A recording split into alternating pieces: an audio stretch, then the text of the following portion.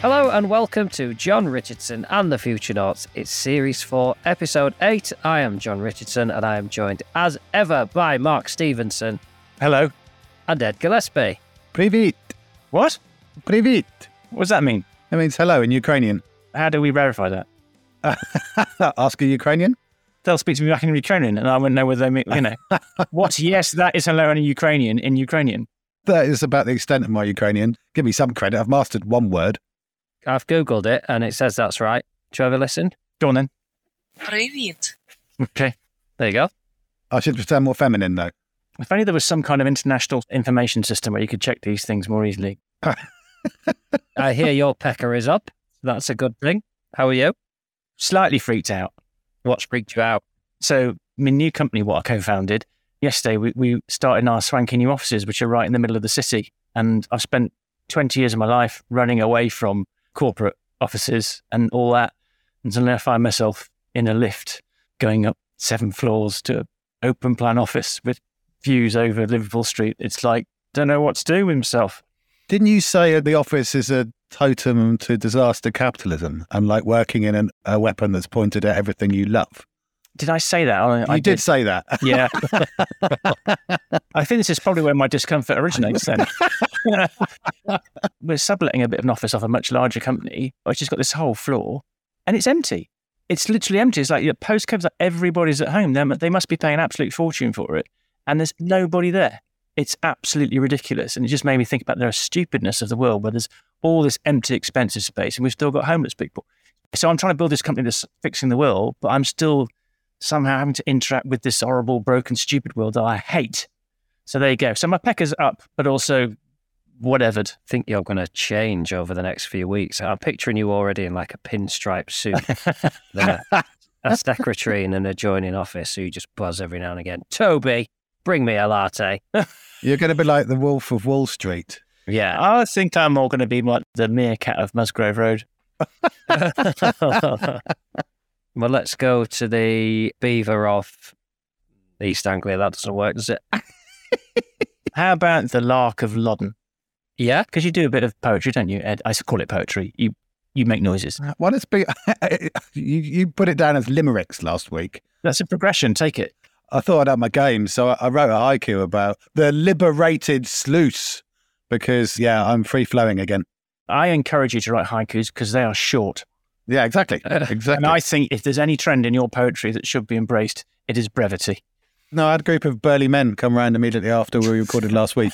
Yes, but what about the sluice? Exactly. And they hit it repeatedly with sticks and forks and got it moving again. So I wrote them a little ode, which is just floating wood meets sluice. Environment agency, effect logs freedom. Very nice. A haiku is supposed to be a little contemplative moment. I'm contemplating, why am I here right now? And go back to your office. Julian, get me a latte. So, Ed, you put something on our group that I think you wanted to discuss, a bit of marketing from Gym Pass. Oh, from Gym Pass, yes. You know, when you get these kind of messages that come in from... As if from a friend. So it's all like personalised and written down. Ben Timmons. Hi, Ed. How are you? As a co-presenter at John Richardson, the Futurenauts, you understand the corporate crisis of retention. Of course I do. 33% of employees feel unhappy about their jobs. One of us here is definitely unhappy about their job. It's me. Yeah. 45% do not believe their employer cares. So with Gym Pass, you can gather the best resources for physical, mental and nutritional health and deliver them directly to your employees. I'm interested to see which is us as the employer and which is the employees. Yeah. Would you be interested in learning more? So here we are, the corporate crisis of retention to be solved by going to the gym. Are we having a crisis of retention? Well, I don't understand what that means, so it can't be me. I can't be the 33%. I mean, you have a crisis of anal retention. Oh, frequently. Well, I eat too much kimchi. I had a crisis of log retention in my sluice.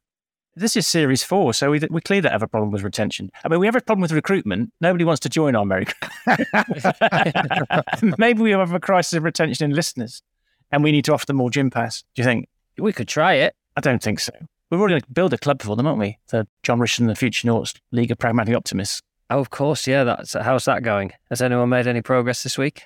It did strike me that there is already a movement called Good for Nothing, which is more creatively oriented, but sort of does a similar thing. But there may be collaborations that could happen with some existing networks as well. Collaboration, it's so last century.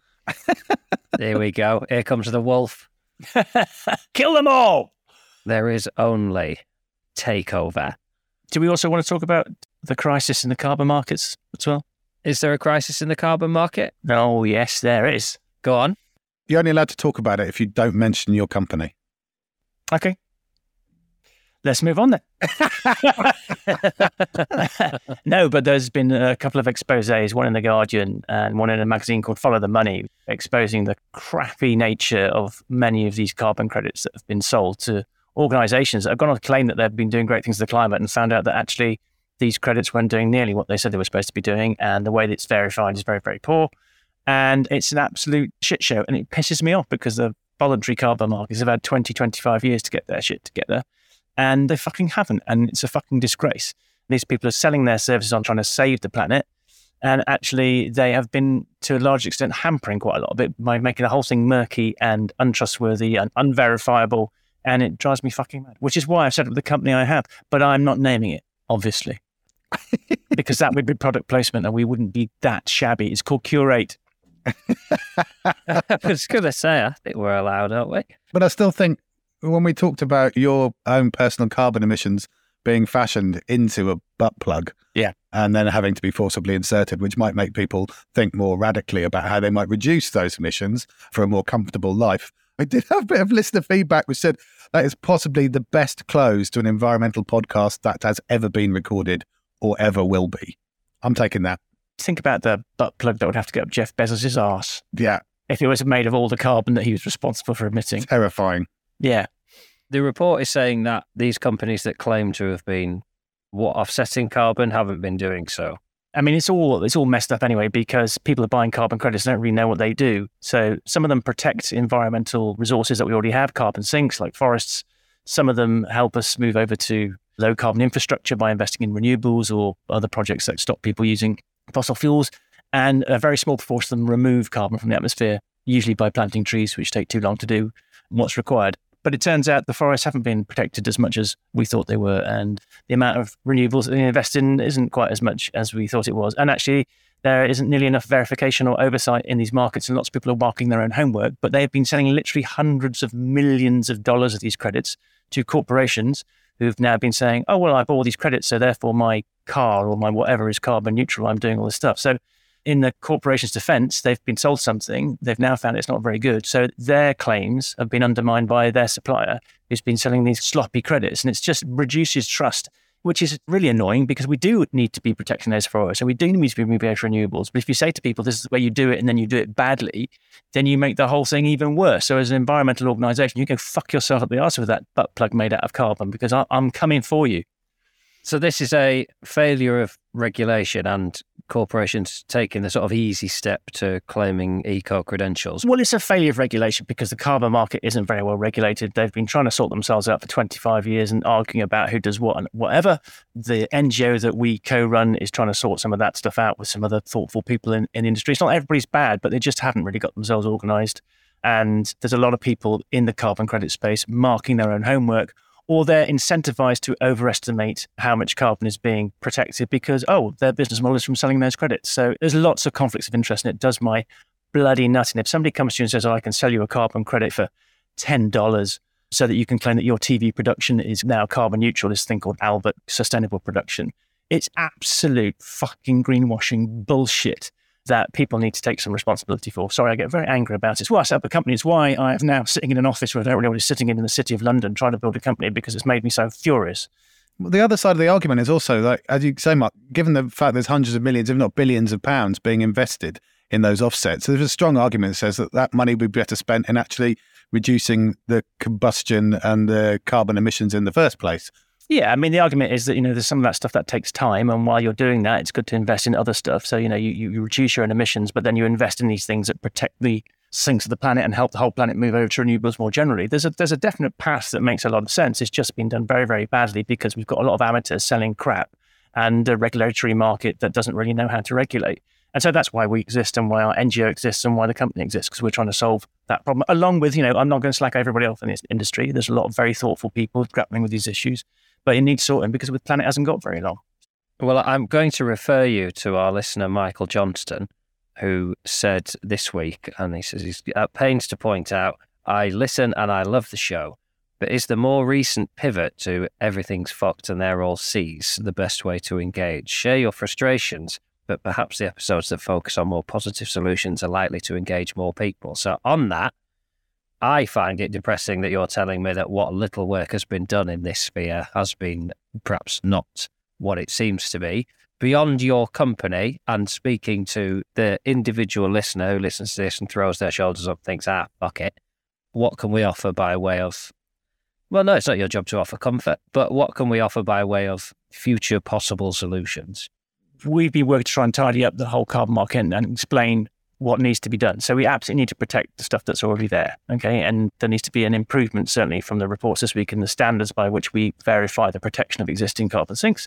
We absolutely need to move people over to renewables, so investing in credits that help people do that is good as well. And we absolutely have to remove 200 gigatons of carbon by 2050. That's the bit that we're not doing quick enough.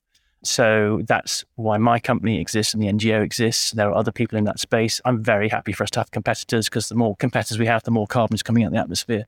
So there is a huge amount of interest and money now flowing into this space. And this extra scrutiny, hopefully, will help people buck their ideas up.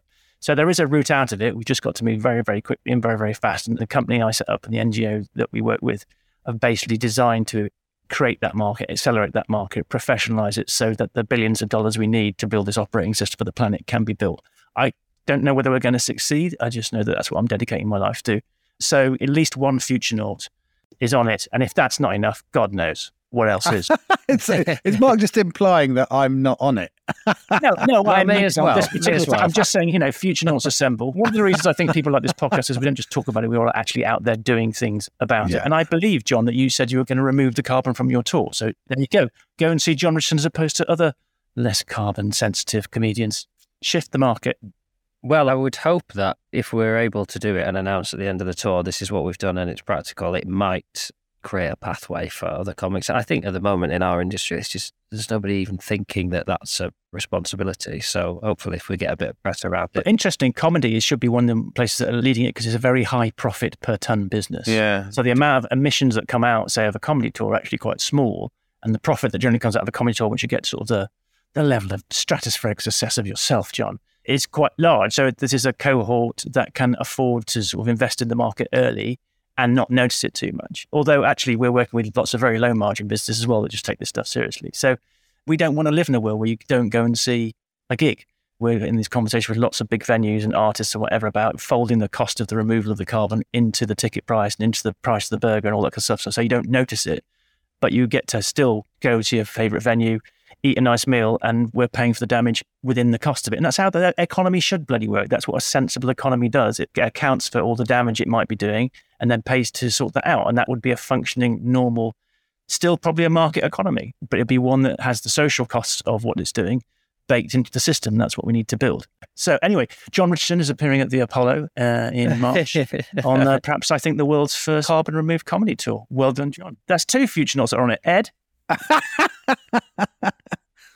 I did enjoy Reading Football Club's strip this week. I don't know if you saw that in the news, where they changed the strip to reflect the increasing temperature in the atmosphere. So they had the temperature bands on the sleeves of the shirts, which was then picked up by the ITV commentating team.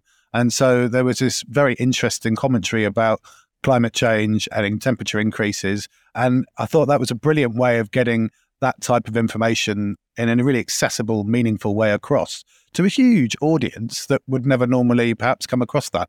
Yeah, indeed. I mean, there are a number of Premier League football teams that are thinking quite seriously about climate now and doing some interesting stuff that we want to have a conversation with. It'd be really interesting to have a conversation with Leeds, actually, John. So if you've got an in there, let us know. Yeah, I'm happy to set up a chat there. There are certain things. For example, Leeds played Accrington Stanley in the FA Cup this week, and I was reflecting on how nice it was to see the pitchside sponsors are not exclusively gambling companies. And I would hope that the Accrington Stanley versus Leeds United game didn't lead to a generation of young people being addicted to floor screeding which was the main sponsor of that game. What is floor screeding? It's like the way you have like a concrete floor Yeah. and it gets all that high polished. I don't know. Let's have a look. It just shows that it didn't work. Concrete floor screeding. Yeah. Quality concrete finishes. There we go. They're getting free advertising here. This is the second bit of product placement we've had today. Yeah. I'm not sure a load of concrete is the most environmentally friendly for. No, concrete, very carbon intensive. Concrete, very carbon intensive. Get yourself some laminate instead, lads. Well, let's not put that through. Soil? Yeah, soil's good. We like soil, but it's not great for the kitchen. No. Did you see Duncan Ferguson being appointed as the manager of Dale Vince's Forest Green Rovers this week? I didn't see that, no. but we know Dale, and we're having some conversation with him. Yes, he has taken on Duncan Ferguson, a hard man of British football, now retired footballer. And as part of his introduction interview, he was asked if he was planning to become a vegan. And Dale Vince happened to have on hand 2 vegan burgers. And it's worth looking online for the face that Duncan Ferguson pulls when he's asked if he's going to be a vegan now. And the mealy-mouthed answer, well, obviously, obviously that's a big, we'll be looking into ways that we can, we've all got to reduce. He's trying his best to not say, no, I will not. But yeah, I would love to see Leeds as a word leader in something. Very nice. Very nice. Let's go to Matt from Hartlepool, which if John would like to do the accent, is a naff, not a strong Geordie accent. With the deplorable state of this Conservative government and the endless list of scandals, notwithstanding what we found out this weekend about the former Chancellor finding a tax return too difficult and the BBC chairman helping multi-millionaire former PM Johnson to an 800k loan, do you think the British public would or could revolt against the government? Well, yeah, they certainly could.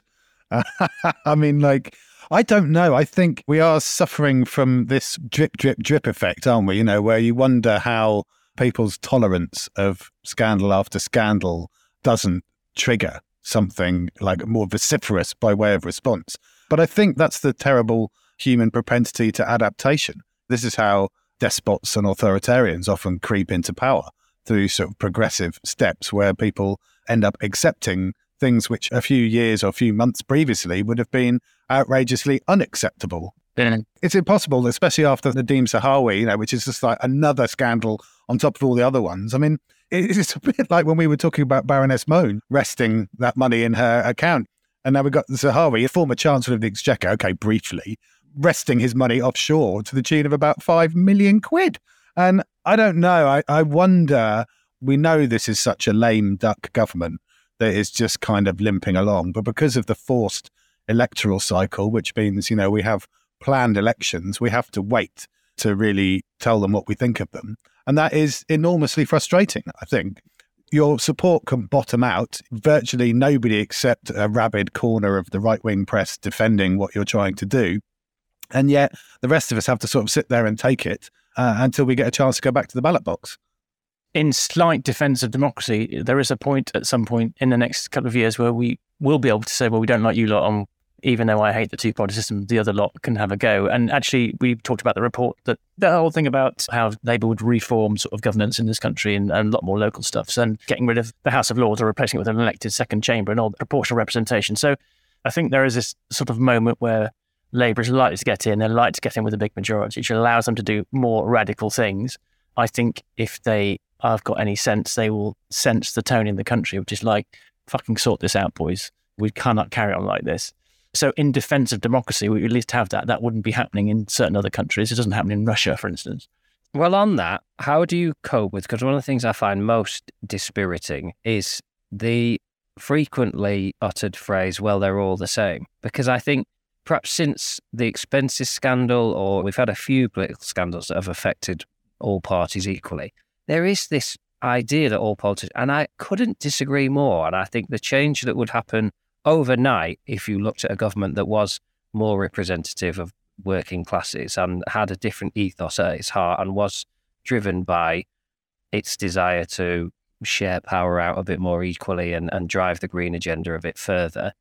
I really struggle when people just say, well, they're all the same, because I think, oh, that's so depressing that we've come to think that. Because that, when you are trapped in a two-party system, that is the only salvation you have, is that the other lot would be different.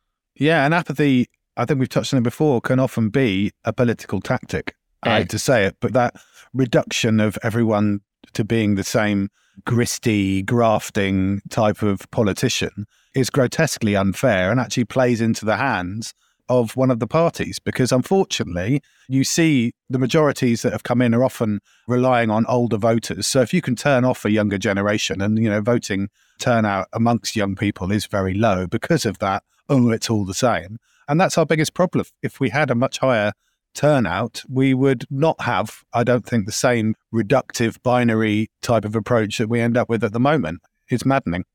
The other solution, of course, is like a genuine sort of political alternative that says, I'm going to change the system. So, Ed, I think, given that we've already established that John and I are already doing quite a lot, I think Ed Gillespie for Prime Minister should be where we're heading to. You do know about my past, don't you?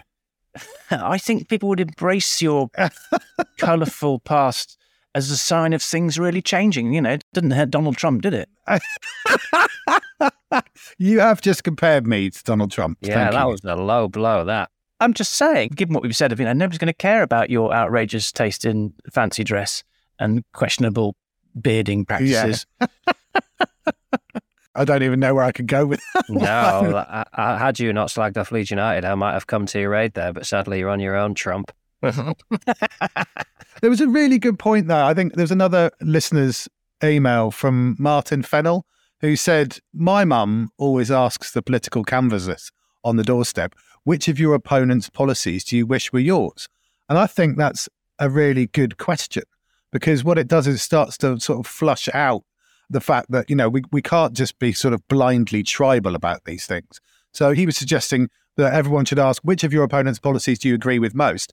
And which of your party's policies do you disagree with most? To try and get a more intellectual discussion going, rather than blindly accepting everything that your party's central office seems to churn out by way of a manifesto. Because I think that's the territory we're in. And to get people to acknowledge their own political allegiances won't be perfect. And there may well be ideas that transcend ideology. As Mark always says, people are divided by politics but united over projects, which might actually be good for the country. And my friend Toby does a lot of Green Party canvassing around here in North Suffolk. And he said, a lot of the work that he does on the doorstep is literally just listening to people and giving them a chance to vent some of their frustrations, because people don't feel heard. Well, it's not a representative democracy, is it? It's one where we get replaced. And that's the problem with it. Yeah. Anyway, they're all cunts. And and it's all pointless. So let's just give up. You were doing so well. Let's move on to a completely different topic. That's my favourite thing about this series, is that it's listener-led, and so we can quite happily lurch from a conversation about the two-party system to, hello, future noughts, is online dating, especially in middle age, futile? Is the art of spontaneous conversation in the real world lost? And if it still does happen, is it bound to lack intent because there are endless alternative options to swipe through later? So this question comes from Lorna in Manchester, who particularly enjoyed pre-Christmas Mark's rant about strikes and who eagerly anticipates the rollout of the Future Noughts League of Pragmatic Optimists in preference to a singles night. So she favours a sort of dating system where they have sort of mixers and events where you're allowed to talk to someone as opposed to just swiping through options online, but asks, is conversation in general suffering from the idea that online you've got an endless list of people you can just look at and make a judgment on straight away? No. If you want to find somebody to date, go to places where you're going to find people that you like. And that's one of the things about the League of Pragmatic Optimists. When it was running, we had lots of people ending up dating each other because they went to a place where they're all positive, helpful, proactive, non-partisan places. So I think... Sort of like dogging for the future. I was going to say, you very seamlessly, within 2 sentences, said, yeah, we're going to set up the League of Pragmatic Optimists, and it's a great place to get laid. It is. Anywhere you go to places where people share the same passions as you is a great place to get laid, because you're likely to find somebody who kind of shares your passions and concerns. So I think it's our job to get Lorna laid. That sounds like a song lyric from a dodgy sentence. It does sound more lyrical than it deserves to, given the intention behind it. It's our job to get Lorna laid. Prog taking a risque turn. The League of Pragmatic Optimists. Oh, that's it. That's it. No, I've got lots of friends who've met online, so I don't think it's a bad idea to meet people online. I'm so old that I didn't meet my beloved. I did it classically by being sat next to her at a wedding. I guess that's offline dating, is it? Or Had someone deliberately sat you next to each other? yes. So it was sort of plotted. Yeah, the bride and the groom had indeed sat us next to each other. I got sat on a singles table at a wedding. It was bloody torture. What, for everybody else? It was basically, you might as well have called it the spare table. That's how it felt. It felt like we were sat on sort of children's chairs, Right. while the grown-ups all coupled up and had intelligent conversations, and there was sort of nod and a wink. You lot go over there, see what happens. And did anything happen? Nothing happened at all. I ruined a lot of people's afternoon. Yeah. Well, speaking of relationships, though, John, Mhm. I did give you the honour of watching Odd Couples the other. Thank you. It struck me that we're a kind of weird throuple on this podcast. But I was surprised by hearing you saying, I just want to be brutally sodomized by a more alpha male. Yeah, I don't remember saying that. That's a problem with these things. When did I say that? You said that in the first episode. Did I? Yeah. I've not seen this, and I think I've been encouraged to definitely carry on in that ambition. Yes, not from episode 2. Yeah.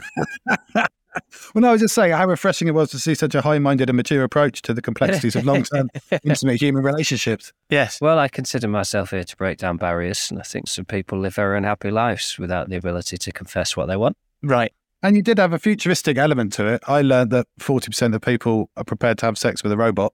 Yes. No. Yeah. There you go. You've got him gripped. This has been very good, Ed. I should be doing this kind of stuff on Sunday brunch. Lots more people would be watching. What do you mean by robot? Well, that's what Richard Herring said. He said, surely a personal massage device is technically a robot, You mean a vibrator, Ed? It's okay. You can say it. just without the rest of the body attached. Because it's just women being very efficient and cutting to the chase and not messing around with all the extremities. It's like, just give me the thing. This is very dodgy territory. 1 in 4 men apparently send dick pics, which I find deeply shocking. Oh, I hate men sometimes. They're so stupid. Do you want to hear from another man? This is Will from Norwich. Oh, no. Norwich boy. All right, boy. Yeah. I spent the weekend walking the dog, must be bloody knackered, and catching up on season 4. Not to be too sycophantic, but your podcast is my favourite. Oh, is he going for Best Listener award that we... Yeah, that's what it is. Okay. Absolutely. Ass kissing from the start. I loved George's idea of meeting up to talk with like-minded people and be well up for this. The league is kicking off. Yes. There are many things I'd love to hear a full show on, such as the benefits of meditation and whether any of you practice at all. Psychedelics and whether their rise in popularity could make for a healthier, more connected and eco-conscious society, alternatives and money, and even quantum computers, not quantum pig computers. That being said, I have a far more important question. And he then goes on to say cocks for fingers or a vagina for a mouth, which would you rather have? But I'm going to go back. Good, because I'm not answering that one. Trying to portray men as something a little more enlightened. We've never discussed meditation at all and whether anyone practiced. I'm going to speculate now on behalf of the listeners and say that Ed does and Mark doesn't. But let's find out. Meditation and its importance to a corpus sana in mentis, whatever. Yes. Well, I would say my practice is erratic, but is important. We make this point quite regularly about finding quiet lacunae for calm reflection. And I think for all of the many reasons of busy lives and full family responsibilities, we do find it quite tough to make that time for quietness and stillness. And I think it is part of an intrinsic element of our modern malaise that we don't craft that time. And I think you separate it out from the psychedelics, but I don't think the two are entirely separate because it is about slightly different states of consciousness. I think one thing that both meditation and psychedelics do is help to rewire your brain. They create connections between different parts of the brain that wouldn't normally be in touch through your conventional habits and patterns of thinking. And I think the rise of psychedelics in particular is fascinating now that it's become much more scientifically acceptable, now that a lot of the kind of hysterical furore around people losing their minds sort of came from the Timothy Leary era in the 60s. And you've got Imperial College and people like Robin Carhart-Davies working on these. And actually, I just saw a leadership program which is being launched, which is going to be an 18-month program where people will join and actually do a very deliberate controlled experimental practice using psychedelics to see if it can open their minds to a more interconnected and interdependent way of perceiving the world and therefore more informed decision-making. I think true systems thinking goes hand in hand with psychedelics. Now, that's not getting off your head with your mates, but this is using this as another tool in our box in a clever and informed and responsible way. And I think it's got tremendous potential. You guys neither of you have done psychedelics. I mean, I say this from, my own relatively limited, but I do have some experience of this. And you never see the world in the same way again. And I do think there is something in this, although you do hear people like Vinny Gupta, who's one of the kind of Ethereum designers, for cryptocurrency and all round sort of crazy activist. He says, I only do acid because the mushrooms have an agenda. I haven't, it won't surprise anyone to hear, done anything psychedelic. My concern is that you're seeing the world as it isn't rather than as it is. And my ethos has always been to try and attain some level of calm and comfort in a neutral state so that I know if I'm happy when I'm sober, then everything else is done for pleasure and for its own joy rather than to seek a solution in an alternate reality that is. Well, but this is the thing, John. I think this is where the therapeutic applications are so interesting, but because of the way that things like psilocybin help to rewire the brain, they're actually being used very effectively for treatment of addiction and obsessive compulsive disorder and depression, which has been unresponsive to practically every other intervention. Mm-hmm. And psychedelics are showing a very, very high degree of empirical efficacy in helping to tackle those seemingly intractable problems that people have. So whether it's giving up smoking or drinking or other drug addictions, whether it's the kind of obsessive compulsive disorder, which can become completely paralyzing for people, or it's the spiral of depression, and even, end of life therapies, people using psychedelics to deal with the consequences, the ultimate consequences of terminal illness. And I think these are really rich seams of possibility, which go back actually in terms of humanity's anthropological history and practices, go back thousands of years. And we've alienated and legislated against them. And I think we're having to go back to rediscover things that we already knew. Love that. Mark? No, I don't fucking meditate. Of course I don't meditate. Well, exactly. This is why you're back working in an office and about to get yourself a pinstripe suit. I'm intrigued though, John, as to why you assumed Ed had and I didn't. Well, I mean, I think the tone of your response tells you everything you need to know. I don't think regular meditators run around dropping C-bombs quite so liberally. I don't know. No, I don't meditate and I've never taken any psychedelics. I've got ADD, so I find it very hard for my mind to calm down anyway. Meditation seems to sort of just frustrate me, but what I need to do is do something that distracts it enough that's completely mindless. So, for instance, weight training or indeed this podcast are things that I find the nearest to meditation, like just listening to YouTube blabber on actually puts me to quite a catatonic and relaxed state. Well, I mean, again, ADD is one of the conditions that people are using psychedelics to treat. Here he comes, opening his jacket pocket. Have a little sniff on that, mate. Rub that in your gums. You'll be absolutely fine. Well, no, I mean, this goes back to, I can't remember which series it was, John, where we got you to go and camp out in your garden in a tent. Yes. Spend a night out alone in nature. I think these are the transformative practices that you kind of need when the world is going mad around you. So we're agreed next week I'm going to do shrooms. Yeah. Oh, yeah. I tell you what, Ed, you host the show. You host the show. Me and John will get completely shit-faced. It links to an email we had from Laurie, and I think it's something we should talk about. Laurie says, I wondered if there could be an episode on the future of mental health, or it would be interesting to hear your views on mental health provisions, in particular for children. I work for local government taking referrals into adults and children's social care. It feels glaringly obvious to me that so many of the issues with which I'm presented over the phone are ones which have escalated from childhood and are as psychological as they are physical. I hope that's a useful discussion point, Laurie. I would be more than up for doing a full episode on mental health. I think there's a lot of people that we could reach out to, get some, maybe not a guest for the hour, but have several sort of voice notes and interjections for discussion. I would say that you can't separate mental health from everything else. Mm-hmm. It's a systemic problem. A lot of the reasons we have the mental health problems we do is essentially because of the way we run the economy and what it says people can and cannot do and how they're valued and how they're not. I get frustrated when companies go like, let's help our employees with their mental health by getting them a meditation app or some sleep pods or, their gym downstairs. Like, well, the reason they're kind of miserable is because they're stuck in an economic system that you're part of that's perpetrating destruction of the planet, vast amounts of wealth transfer to basically the owners of the business, but not you. And they fucking hate their jobs. But yeah, sure, get them a sleep pod. The system is wrong. I think when you start to separate out mental health sometimes from the rest of that system, you can try and put it as if it's some kind of thing that we control with drugs or with, a bit more kindness or whatever. And actually, I think we need to go fundamentally back to the very tenets on which society runs, which contribute to us all feeling so shit all the time. And that's unraveling now even more and more because of things like the war in Ukraine, the climate crisis, the biodiversity crisis, what's happening in our political system at the moment. These are all symptoms of a set of systems that are no longer fit for purpose. And when you live in that, that's very unsettling, which affects your mental health, which affects your ability to deal with that more or fix it or whatever. So it becomes this vicious circle. And we need to not just talk about mental health by itself. We need to talk about why is it that so people are so fucking miserable? And it's because the system is literally designed to turn you into somebody who's not very happy.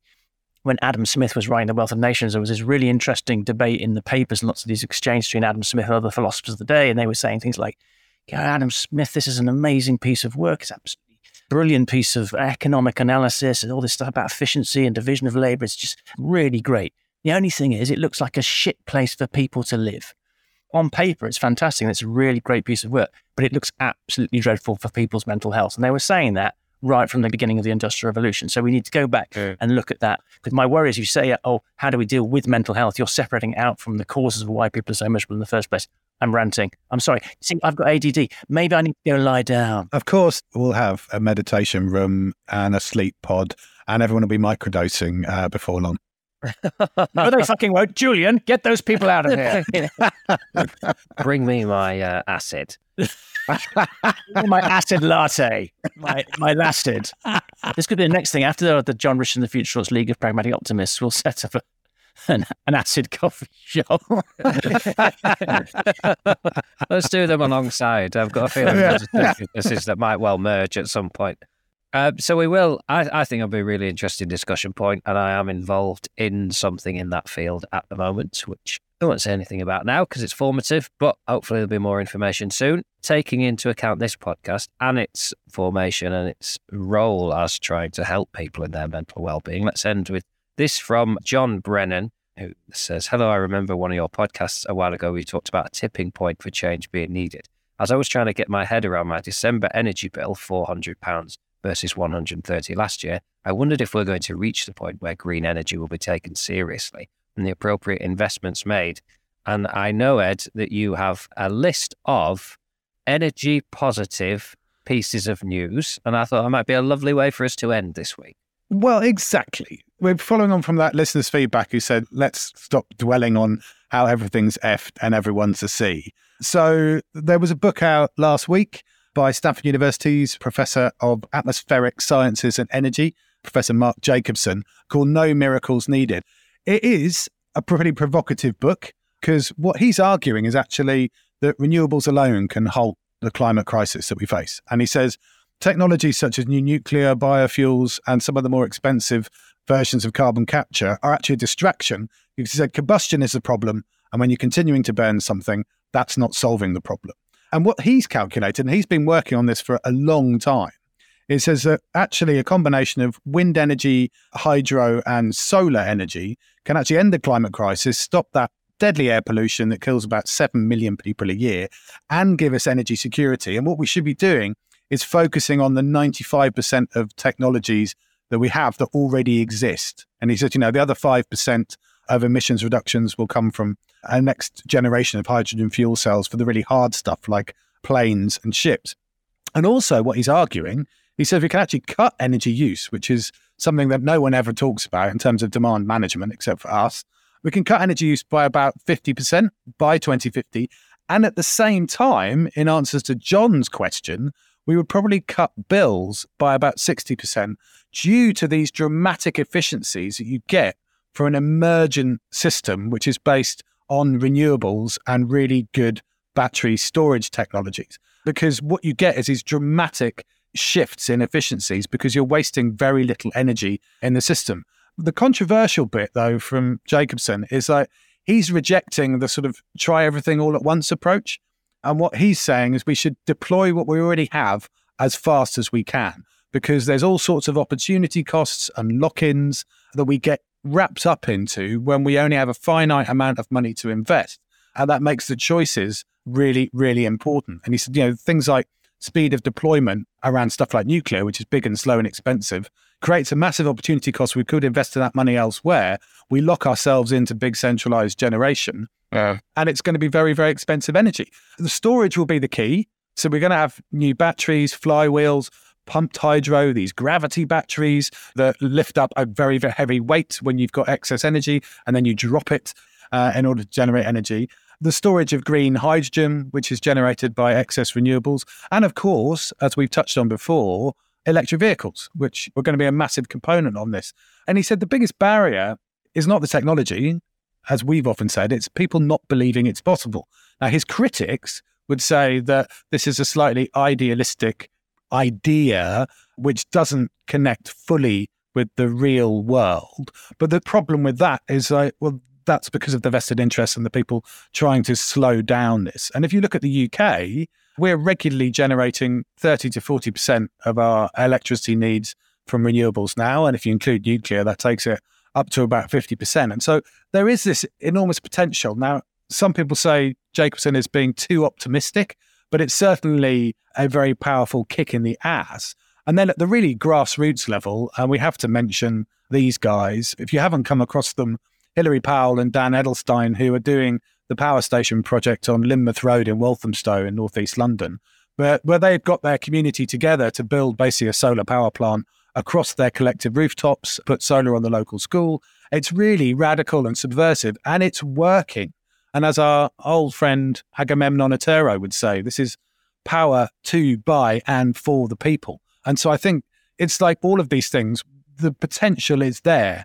We've got to think like a system and act like entrepreneurs in order to make it happen. I mean, if you look at the amount of money that's now flowing into renewables projects, it's pretty extraordinary. And I saw some reports, I can't remember, certainly in some parts of the world, renewables is now in excess of any other investment, and it's mostly solar and it's mostly wind. His thesis that you have to concentrate on the technologies we've got neatly sidesteps that actually he quotes a whole bunch of technology we don't have, which is those battery technologies that need to be accelerated. And in terms of removing carbon, all the science says, even if we stopped emitting carbon tomorrow, we've got to pull back 200 gigatons of it. So he does have a slightly sort of maniac kind of, this is my thesis, but he's absolutely right. Investing in very, very expensive nuclear power plants, when actually if you took all that money and stuck it into renewables and distributed that, would be massive. The problem here is political, in that people who have power, literally, and I mean access to the power that goes into your home, they do not want to relinquish it. They do not want a distributed energy system where we all get to generate our own power. There was a bit I wrote in my first book where I say, a couple of generations from now, maybe my grandchildren or great-grandchildren will come to me and say, so let me get this right, Daddy. So when you were a boy, they used to burn this stuff in a big factory, which would lose 67% of its energy through waste heat. And then they'd pump that energy down a wire, which would lose another 7 or 8% of it. And then it'd come into your house and you'd have to pay somebody to have access to that wire, wouldn't you? And also the thing they were burning was causing climate change and was also responsible for all sorts of energy wars. Is that how it worked? And you go, yeah, that's kind of how it works. And they go, but Granddad, it's coming for free out of the sky. Yeah. I know. It's when you hear these kind of like net zero critics who say net zero is going to leave us colder, hungrier and poorer, it's bollocks. That genuinely is bollocks. And that is the political machinations unfolding. Yeah, I mean, in terms of good news as well, what's happened now is lots of people have now set these net zero targets. I don't know how to get to them, but there's now definitely a direction of travel. But as always, we've left it way too fucking late. That's why we need the Future Noughts League of Pragmatic Optimists and the Acid Latte Cafe. If anything was going to make you stay tuned, it's a chain of acid lattes. But I think we should do that episode on mental health. And I think we pretty much ended on an optimistic bent there, which should also respond to Scott, who tweeted this week, I love this podcast, although it is all their fault that I'm now aware of the environmental situation and constantly depressed, crying, laughing emoji. Hopefully we've done a little there to redress the balance, but you can always find us on Twitter at J&the-F. It's a good way to get your questions in. And it is basically the first leg of the League of Pragmatic Optimists. If you want to engage with our listeners, you can find them following us on Twitter and you can join that community. You can reach us by email, hello@johnandthefuturenauts.com. I've just said it. So there you go. Send us your emails, send us your tweets. We'll be back very soon. We've got lots of dates in the diary, haven't we? So there's some more podcasts coming up. Thank you very much, Mark and Ed. I'm off to meditate. No, I'm not. No, you're not. You're going to fire Toby for being late with your drink. You're going to put your feet up on the desk and light up a cigar. Yeah. Watch while London burns. Thank you both. Cheers. Absolute pleasure.